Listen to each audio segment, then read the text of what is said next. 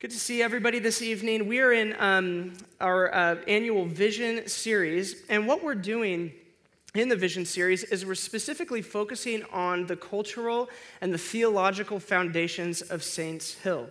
Now, before I forget, next week we're doing a panel discussion. We're going to have myself, my wife, Jacob, his wife, our elders, their wives, and Bria up here on the stage, and we're going to do just like a Q&A around our culture, around our values. So if you have any questions while I'm talking or just any questions at all around the church, go ahead and email those questions in. Next slide. We have a email set up. Yes, there it is. We have an email set up where you can send in your questions, anything that you have about the church, and we'll do our best to try to get to some of those when we do the panel. Now, last week, if you weren't here, we talked a little bit about our story. Where did Saints Hill come from? How did it come to be about? If you weren't here last week, go and listen to the podcast on iTunes or really anywhere you can find podcasts. You can find our podcast on there. And specifically, the important part of last week is that we introduced these 4 spaces of what we call family discipleship. And here they are. The one, the few, the company, the many. If you didn't get a photo of it last week, get your phone out, snap a photo of it this week. If you're wondering, how do we do discipleship here at Saints Hill? We do it in 4 different family spaces. One of the things that we say around here is that revival looks like family. So we've found that discipleship happens in these 4 spaces. The one, taking personal responsibility for your relationship with God. The few, do you have a schedule that is full of people who can pour into you and who you can pour into as well? The company, are you a part of what's going on here at Saints Hill beyond just this gathering? Do you come to the culture class? Are you serving on a team? Have you found your people here? And then the many, which is this, our gathering, where we all do the family reunion thing once a week. We get together and we celebrate what God has done. We're going to be talking a lot more about this framework, but it's super important for us to all kind of understand, that's what it means to be a part of Saints Hill, is to find myself in each of those 4 different spaces. Now, every year during this series, what we're going to do is we're going to take a couple weeks to pick one of our 10 core values and do a little bit of a deeper dive on that specific value. So this year, 2019, and this evening, it's this value. Value number 4, we have the privilege of hosting the Father's presence. Everybody say that with me. We have the privilege of hosting the Father's presence. Go ahead and turn your Bibles to Exodus chapter 33. That's where we're going to be this evening. If you're unfamiliar with the Bible, so happy that you're here. The book of Exodus is just the second book in your Bible, so you open it up at the front, turn 2 books in, and you'll be in Exodus. And we're going to be in Exodus 33.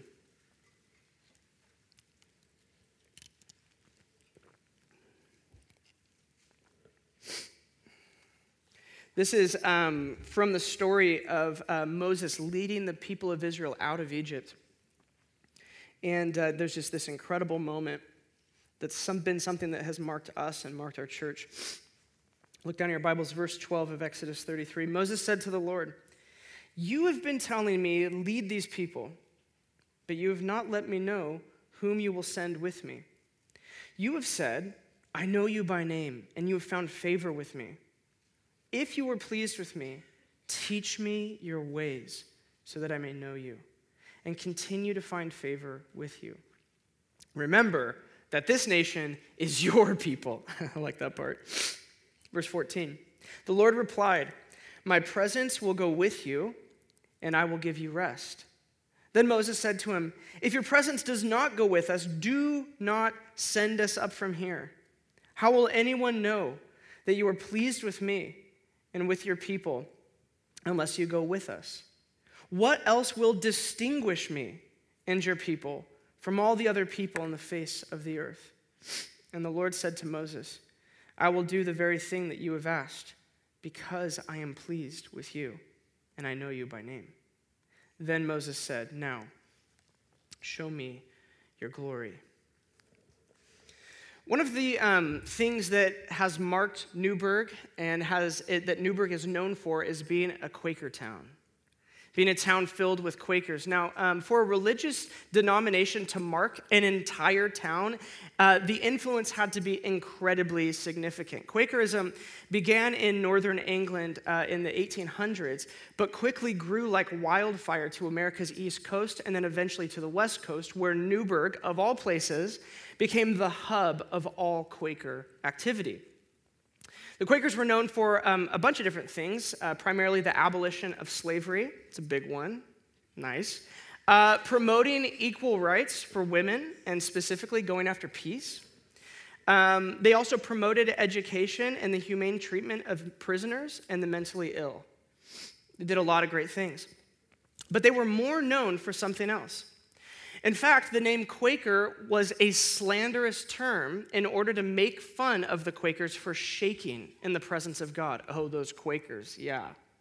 The presence of God, right. They were a people who were so overcome by waiting on God's presence that they were named for it. Here's a photo, not a great one, from a book that I recently read about Quakers in Newburgh. Like that? Yeah, ouch. I looked for these photos online, and it was like, nope, just you and your iPhone this time, Alex. So here's just a picture. This is over at the Friends Church, just the big brick building downtown, just chock full of people seeking the Lord together. I'm just going to read some of these little paragraphs about this. Several hundred friends from the 1894 yearly meeting gather outside of the Newburgh Friends Church for a photograph. Only a year earlier, the Oregon yearly meeting gained independence from the Iowa yearly meeting. Praise God.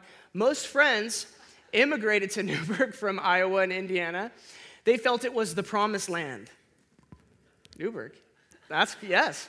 By the end of the 19th century, some 800 Quakers had moved to Oregon. It just became this magnet, this hub.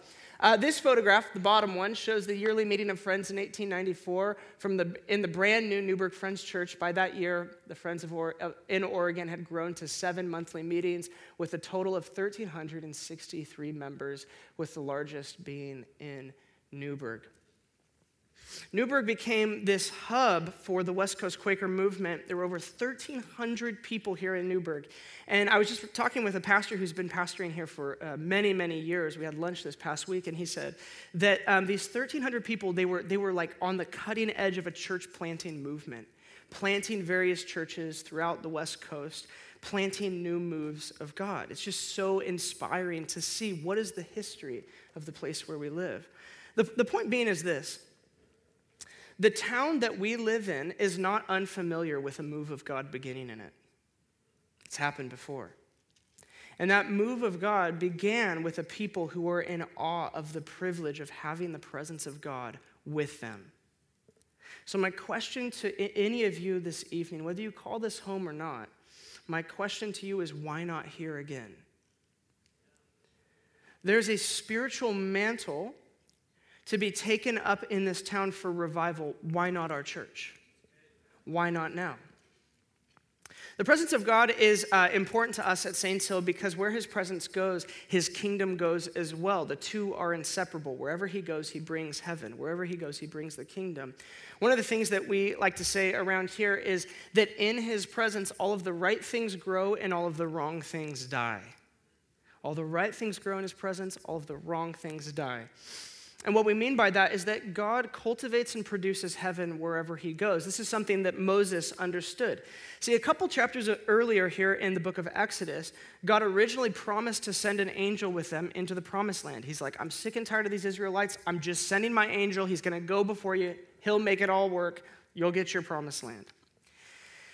Pretty good deal. The angel's going to go fight their battles, make sure that they're safe, and definitely get them into the promised land, which sounds like a pretty sweet place. Milk and honey flowing, all of that. But here's Moses' response. Look down your Bibles again, verse 15. Moses said, if your presence does not go with us, do not send us up from here. In other words, I would rather have your presence than the physical comfort of a nice place to live. I would rather, here's what it really is. I would rather have you than what you can do for me. Have you ever been there? I would rather have you, Lord, than even what you could do for me. You can make all my dreams come true, but if you're not there, it's not a life worth living. And he says this, verse 16, look down. How will anyone know that you are pleased with me and that your people unless you go with us? What else will distinguish me and your people from all the other people on the face of the earth? Now, this is incredibly funny if you know Jews, because you're like, well, what else will distinguish you? Oh, I don't know. How about circumcision? It's a pretty distinguishing thing, right? What else will distinguish you? Oh, I don't know. How about Sabbath? Yeah, everybody else works around the clock. You guys just sit around on a Saturday. Pretty distinguishing. I don't know. How about that weird food law? While everybody else is eating pig, you're not. Pretty distinguishing, right? No, it's not enough. It's not enough. Only your presence marking us is enough to distinguish us as your people. Now, if you know the story, the presence of God was symbolized by cloud and by fire, depending on the time of day. And so Israel, when they saw the cloud moving, they would move. When they saw the cloud stopping, they would stop. When they saw the pillar of fire moving, they would move. When they saw it stop, they would stop. People down through history, Christians down through history, have gathered around various things. They've gathered around sacraments. They've gathered around indulgences. They've gathered around preaching. They've gathered around the worship moment. But at the beginning, the people of God gathered around his presence. And the same is true for us here at Saints Hill. We gather around his presence. The presence of God is supposed to distinguish every believer. The presence of God is intended to mark your life. But it's not just intended to mark your life by being with you. It's intended to mark your life by producing kingdom fruit through you. Recently, some of you guys know I work part-time at a brewery in Dundee. And it's a really small operation. A few people come in just here and there. And this guy came in the other night, and he asked me, I love it, because people, normally everywhere I go, they're like, so, like, what do you do for work? But at the brewery, they're like, he works at a brewery. That's what he does, you know? And, but this guy comes in, and he says, he's like, so, like, what do you do during the day? And I'm like, oh, well, you know, I love the look on people's face. I'm like, yeah, I just started a church about a year ago here. They're like, what? Have you guys ever seen that gif of, like, the blinking guy? Like, excuse me? So he's like, really? You could have started a church anywhere, and you started one in Newburgh? Why? There's a lot of churches here. He's like, what makes your church unique? And I'm like, I don't know if this is what makes our church unique or not, but I know that this is what's marked us. We live with an undying conviction that the Bible is not only true, it's livable. You didn't quite get it. We live with an undying conviction that the Bible is not only true, it's livable. What you read, you can experience. Recently, I was, some of you guys might have even been there, I was at a George Fox, like, Theo class. It's like all the freshmen have to go to this class, and they get just talked at by professors and pastors like me. And anyway, I was on this panel, and they were asking questions, and I was talking about how, like, Jesus, what he does is he sets the bar for every human to meet with their life. There's this lie that, well, it was Jesus. No, Jesus laid down the God card, so to speak, became a man, and he lived by the Spirit. Anyone who has the Spirit, the same expectation is on them to live like Jesus lived. And I had this guy come up to me afterwards, and he's like, okay, live like Jesus lived?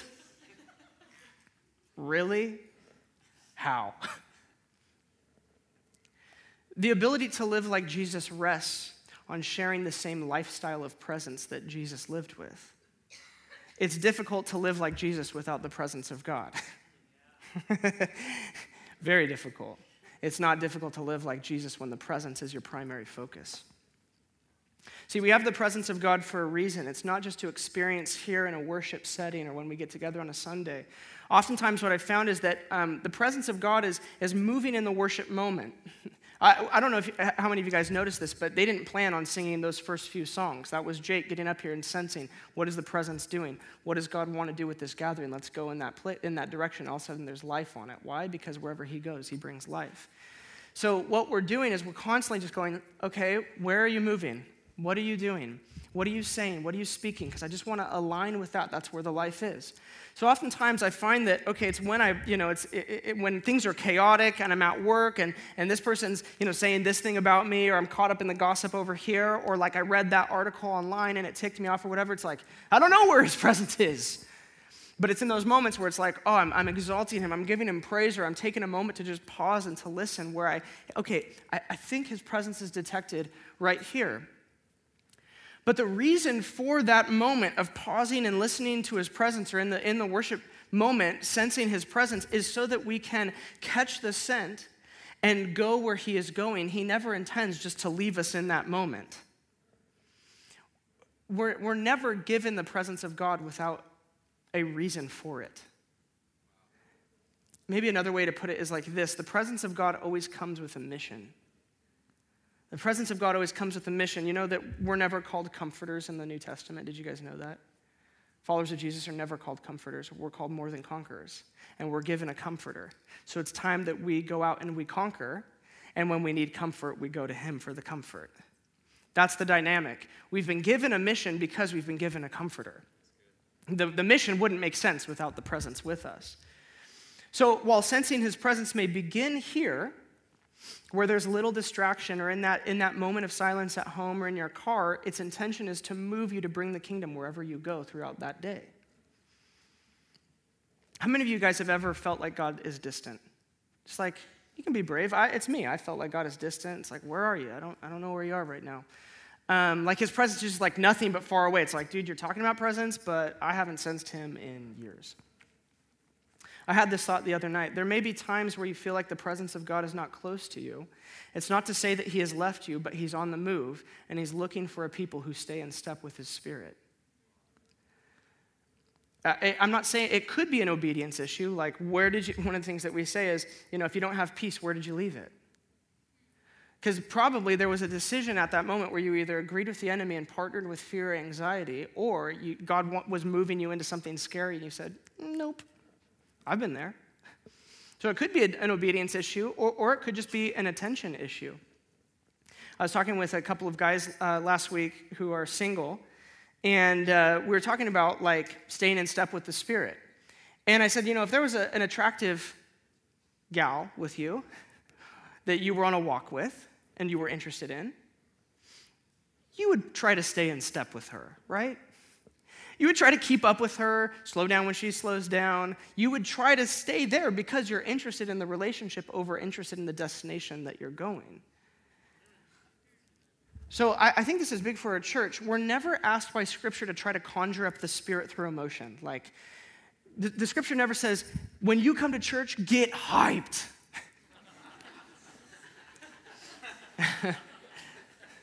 I just read this book, and it was describing this revival, and it said, it was a smokeless revival. It was all fire, no smoke. I'm like, I want that. No hype, just the real thing. We're never asked, even through Scripture, to get the Spirit through a prayer. The commands of Scripture are these two commands around the Holy Spirit. The first is this: do not quench the Spirit, which assumes that you have it already to quench, and to stay in step with the Spirit. Do not quench the Spirit. In other words, how do you quench the Spirit, by the way? How do you do that? You quench the Spirit by believing that you control the Spirit, and you're the one who doesn't submit to the Spirit. You're the one who makes the decisions. You've quenched out of your life the obedience that could have come through surrender. And then it says to stay in step with the Spirit, to keep going where he's going. There was another gentleman who came into the brewery the other night, and he was just describing to me this chronic illness that he has.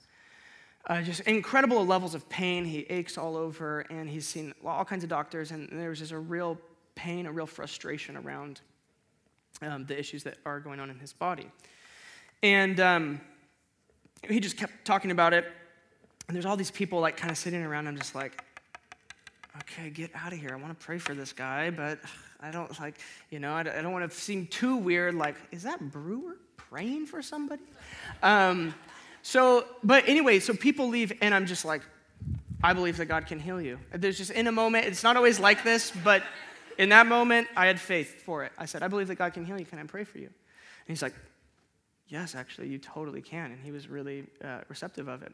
So I prayed for him, and there was a couple, he felt pain decrease, and I'd asked him before, what level of pain are you at, and all that stuff. And he, and I don't think it was completely anything, but it was something.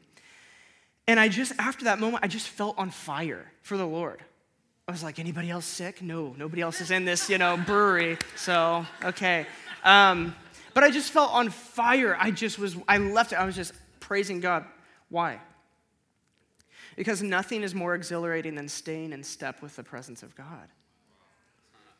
His intention is to take what happens in here out there. That's where the life is. It's the energy of the presence of God. It's in the kingdom action. So you're like, I haven't sensed the presence of God. Well, have you been doing what he's doing? I don't hear from God. Well, have you been like soaking up what he's already said? Because he sounds like this. Here's the invitation. Do you want his fruit? Well, oftentimes I have conversations around like apologetics and like, how do you prove that God is true? And I just go, a lot of times I'm like, look at the fruit of those who are disciples of Jesus. Do you want that fruit? If so, give your yes to him. What's the difference between belief and choosing to believe? There's no difference. It's me making a choice that regardless of what circumstances come my way around me, I will make a choice to take you at your word and see what happens. There's a time in my life where I had spent so much time trying to, you guys have probably heard of the historical Jesus studies and trying to see, like, is the New Testament reliable, all that stuff. And I just spent so much time studying all of the arguments. I had this neighbor in our apartment building whose dad was like an ex-pastor, and he no, Jesus never existed, all this stuff. And I was like, at some point, I just got to this place where I was like, either you take him at your word or you spend the rest of your life being God and putting a microscope up to the life of Jesus. What will it be? And the question for me was, what kind of fruit do I want? The fruit of my skepticism is leading me to constantly be not content, to constantly live in a level of anxiety, to constantly have to try to go get mine and make what I want to happen. But I remember, Lord, my first love. I remember those times where I gave my full yes to you. And what happened because of that full yes? It was peace. It was joy. It was the fruit of the Spirit because I had yielded to the Spirit. For some of you, you just need to give him that yes again. Just need to say, like, I'm going to take you at your word. I'm going to spend, like, if the rest of the Bible's hard for you, that's okay. Spend some time in the Gospels, read about the life of Jesus, and just say, do I want that fruit? I want that fruit. You were made for that fruit. What I want to do is just biblically show you what happens when you host his presence every day. The first thing is this. You get revelation. You get revelation. Next slide. John 15 says this, you are my friends if you do what I command. I no longer call you servants because a servant does not know his master's business. Instead, I have called you friends, for everything that I learned from my Father, I've made known to you. Okay, so here's the dynamic. You can serve God. How do I say this? You can serve God, and that's one level of discipleship, or you can be friends with God, and that's a whole other level of discipleship.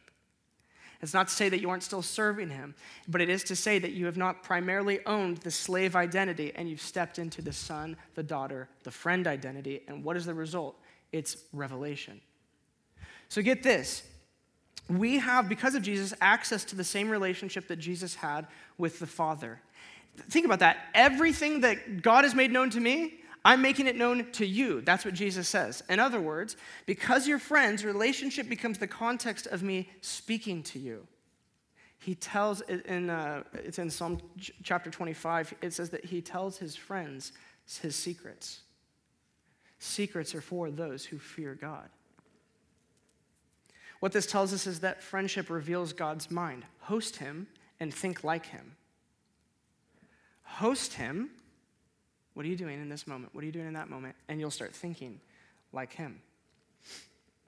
While the world struggles to come up with solutions based on natural law and the accumulated human wisdom down through the ages, we have access to the manifold wisdom of God. How's that? 1 Corinthians chapter 2, verse 16 says this, "For who has known the mind of the Lord so as to instruct him? But we have the mind of Christ." In other words, who has the mind of God to know what God thinks? Oh yeah, thanks, Paul. You have the mind of Christ. You've been given the mind of Christ. There's a gentleman in our church, Samuel Gruhl, who he's not here tonight. He's interning with a winery because Crush is happening. So we just bless him in Jesus' name and what he's doing. But I just heard that this last week he's been working with one of the engineering professors at Fox. And what they're doing is Samuel just went to this professor and he said, what if God could give us heavenly inspired designs to build things with? What if God could speak to us because we have the mind of Christ so that we solve design issues with heavenly solutions?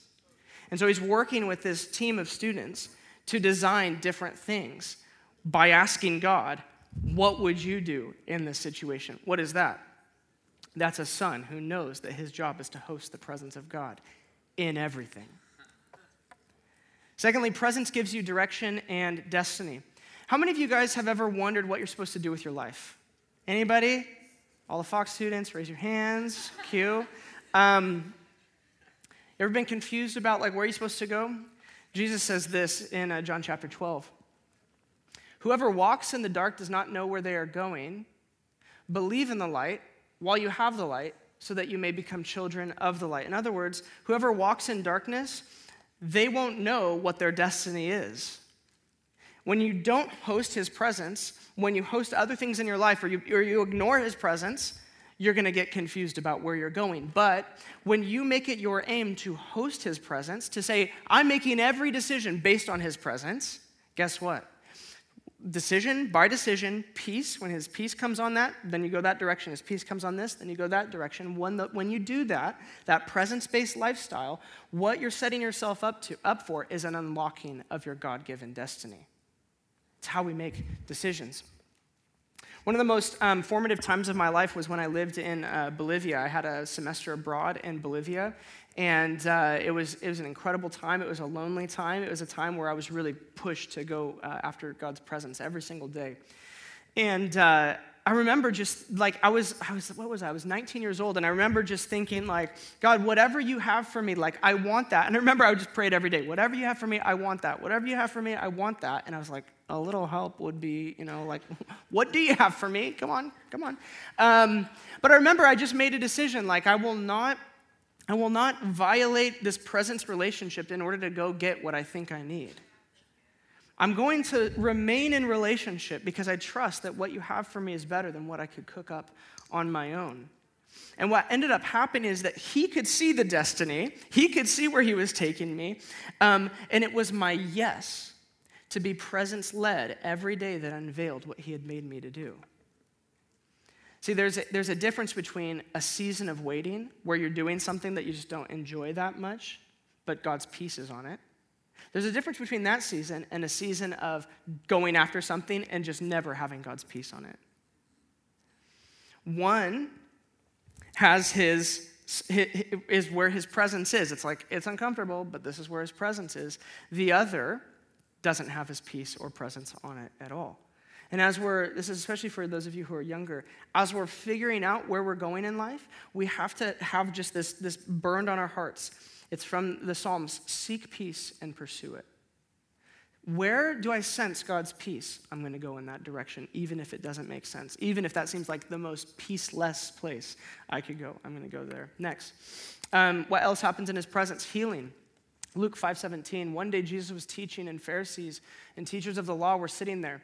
They had come from every village of Galilee and from Judea and Jerusalem, and the power of the Lord was present for him to heal the sick. Isn't that an interesting phrase? The power of the Lord was present for him to heal the sick. Was it not present in other places? By this passage, maybe so. What does this mean? It means there are times and places where God's presence is what carries the power for healing.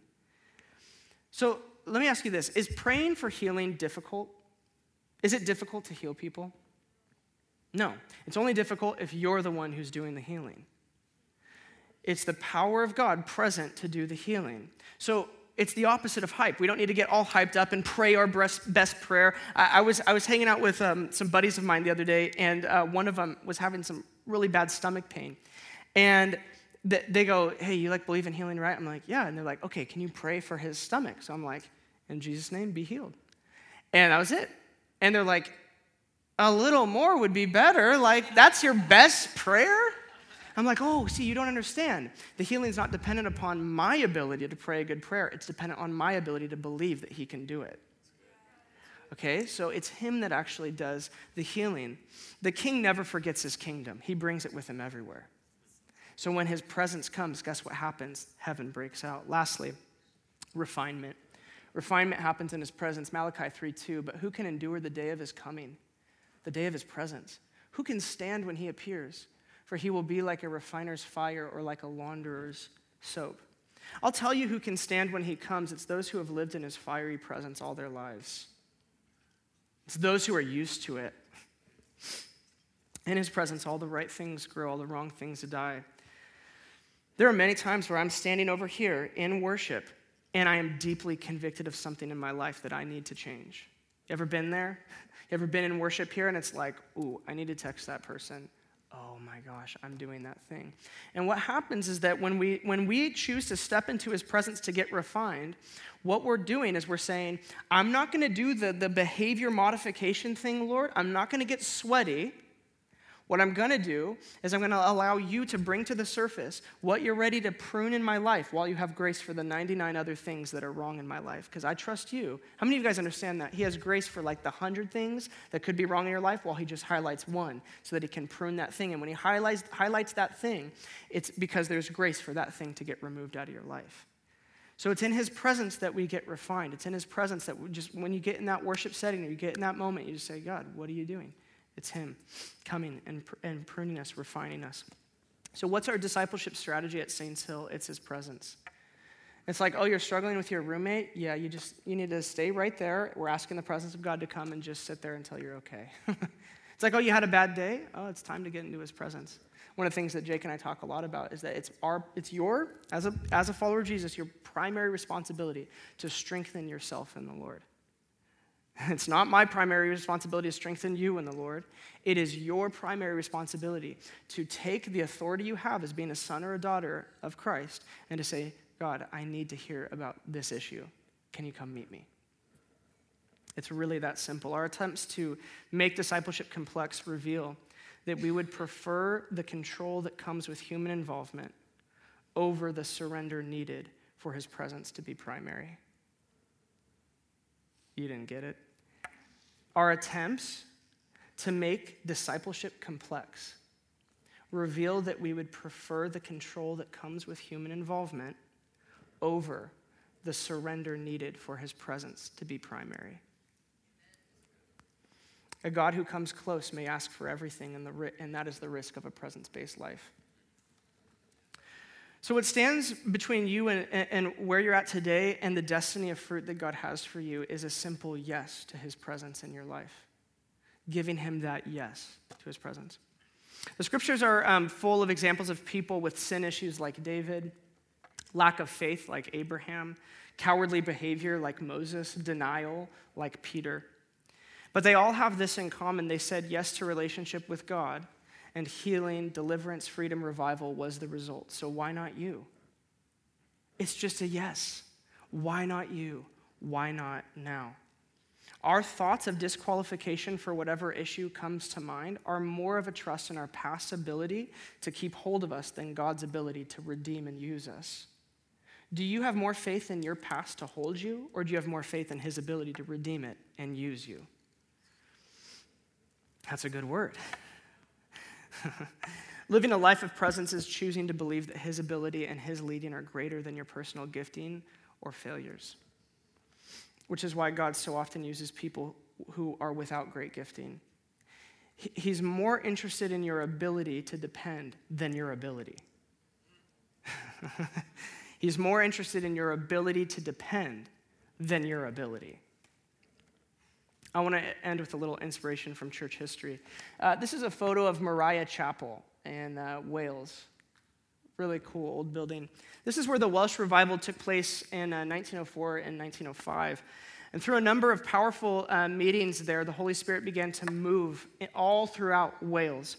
So powerfully so that over 100,000 people traced their new birth in Christ back to this little church. At the center of it were young people.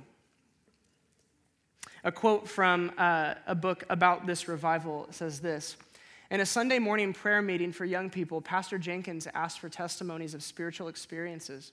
Several tried to speak on other subjects, but the pastor stopped them." How'd you like that? It's like, you want to test? Does anybody have a testimony you do? Nah, I don't really like that one. Let's go over here.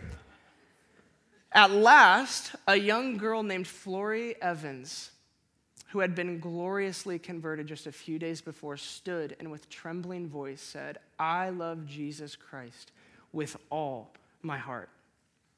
It was with these simple words that many believe the Welsh revival began, just that declaration. There was a stirring in the church after what she said. Soon, a young man named Evan Roberts emerged as the leader. Here's a photo of Evan Roberts. Now, he wasn't who you would expect to lead a great international move of God. He'd worked in the coal mines since he was 9 years old. Later in life, he learned the trade of being a blacksmith. He wanted to preach, but coal mining wasn't really setting him up for it, so he ended up going to school on his own dime. For 13 years, he made this dedication that he wanted a deeper relationship with God, desiring to be visited by the Holy Spirit. For 13 years, he said, nothing more than deeper with you, visited by your Spirit.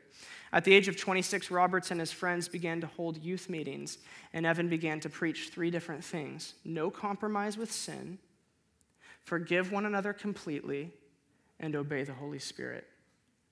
We're not going to compromise with sin. We're going to forgive one another completely, and we're going to obey the Holy Spirit. So powerful. Initially, only a few kids from the church would come to his meeting, and he felt discouraged, like he'd been a failure, but he concluded this. This is a quote: "I would rather be the biggest fool in Wales than miss a potential move of God." I think that heart is being cultivated here. The result of his courage was huge. People started coming to the meetings where Roberts was known to just sit and wait until and only when the Spirit gave him something to say. Sometimes there's stories in this book that I read about him sitting for hours at a time, like 3 hours, like you guys would show up. I would sit here for 3 hours saying nothing, just waiting. Is that what you want to say? No. Okay.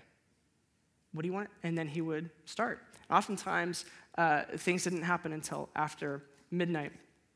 As a result of this presence-based ministry, the presence of God became famous in the town. I just want to read a little section of this book and just an account of this.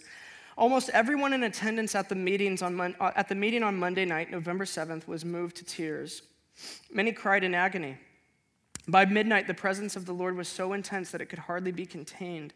The people had never experienced such deep repentance or such a deep joy. Those crying in remorse for their sins could not be distinguished from those crying in ecstasy at the nearness of God. It was after 3 a.m. before an attempt to close the meeting was possible. May it happen here, Lord. One night, so great was the enthusiasm invoked by the young revivalist that after his sermon, which lasted 2 hours, it's like, I think it's 45 minutes. 2 hours, the vast congregation remained praying and singing until 2:30 in the morning. Shopkeepers are closing early in order to get a place in the chapel, and tin and steel workers throng the place in their working clothes. On November 11th, Moriah was teeming with more than 800 people who were trying to squeeze into the little chapel. A young girl in her early teens seemed to capture the feeling when she cried out, "Oh, what will heaven be like if it is so wonderful down here?" See, what makes heaven heaven is the presence of God. And when people encounter God's presence, they're filled with what they were made for: love, joy, peace, knowing their Maker. Oh, he knows me. On earth as it is in heaven. That's our cry. That's our vision. And this must be the aim of everyone who calls themselves a disciple, to host the presence of God in such a way so that when people meet you, they meet him. Now, it could be easy to say, oh, wouldn't that be nice? That's amazing. Yeah, that was then. But what I want to stoke in you this evening is, what is the difference between you and them? Here's what a biographer said about Evan Roberts. If the Holy Spirit didn't show up, Evan had nothing to fall back on. He did not have a program he could resort to or leftover sermons he could warm up. As one famous evangelist said, if the Lord completely departed from many churches, they would not ever realize it. But for those who have tasted his presence, can never again be satisfied with mere programs. They must have the Lord. Next slide. There has never been a religious movement so little indebted to the guiding minds of its leaders. Why not you? Why not here? It wasn't Roberts was so talented and so all this happened. He's just a 26-year-old guy who loved the presence of God. It was that a group of people said, we will have nothing less than God with us. And they saw their nation changed because of it. So here's the deal. You have one life. What are you going to do with it? I just doubt that anybody gets to the end of their life and thinks, I wish I spent more time distracted with Netflix. Or on their deathbed, I just wish I had lived more according to the opinions of culture and of others. Saints Hill, we are a people who go where he goes. We're a people who hosts him. Let's risk. I think we're going to see renewal happen in this place. I think we're going to see revival come that sparks a revival across the rest of the United States. I can't wait to see what happens. So we will take hold, God, of the privilege of hosting your presence here at Newburgh. Let's stand together.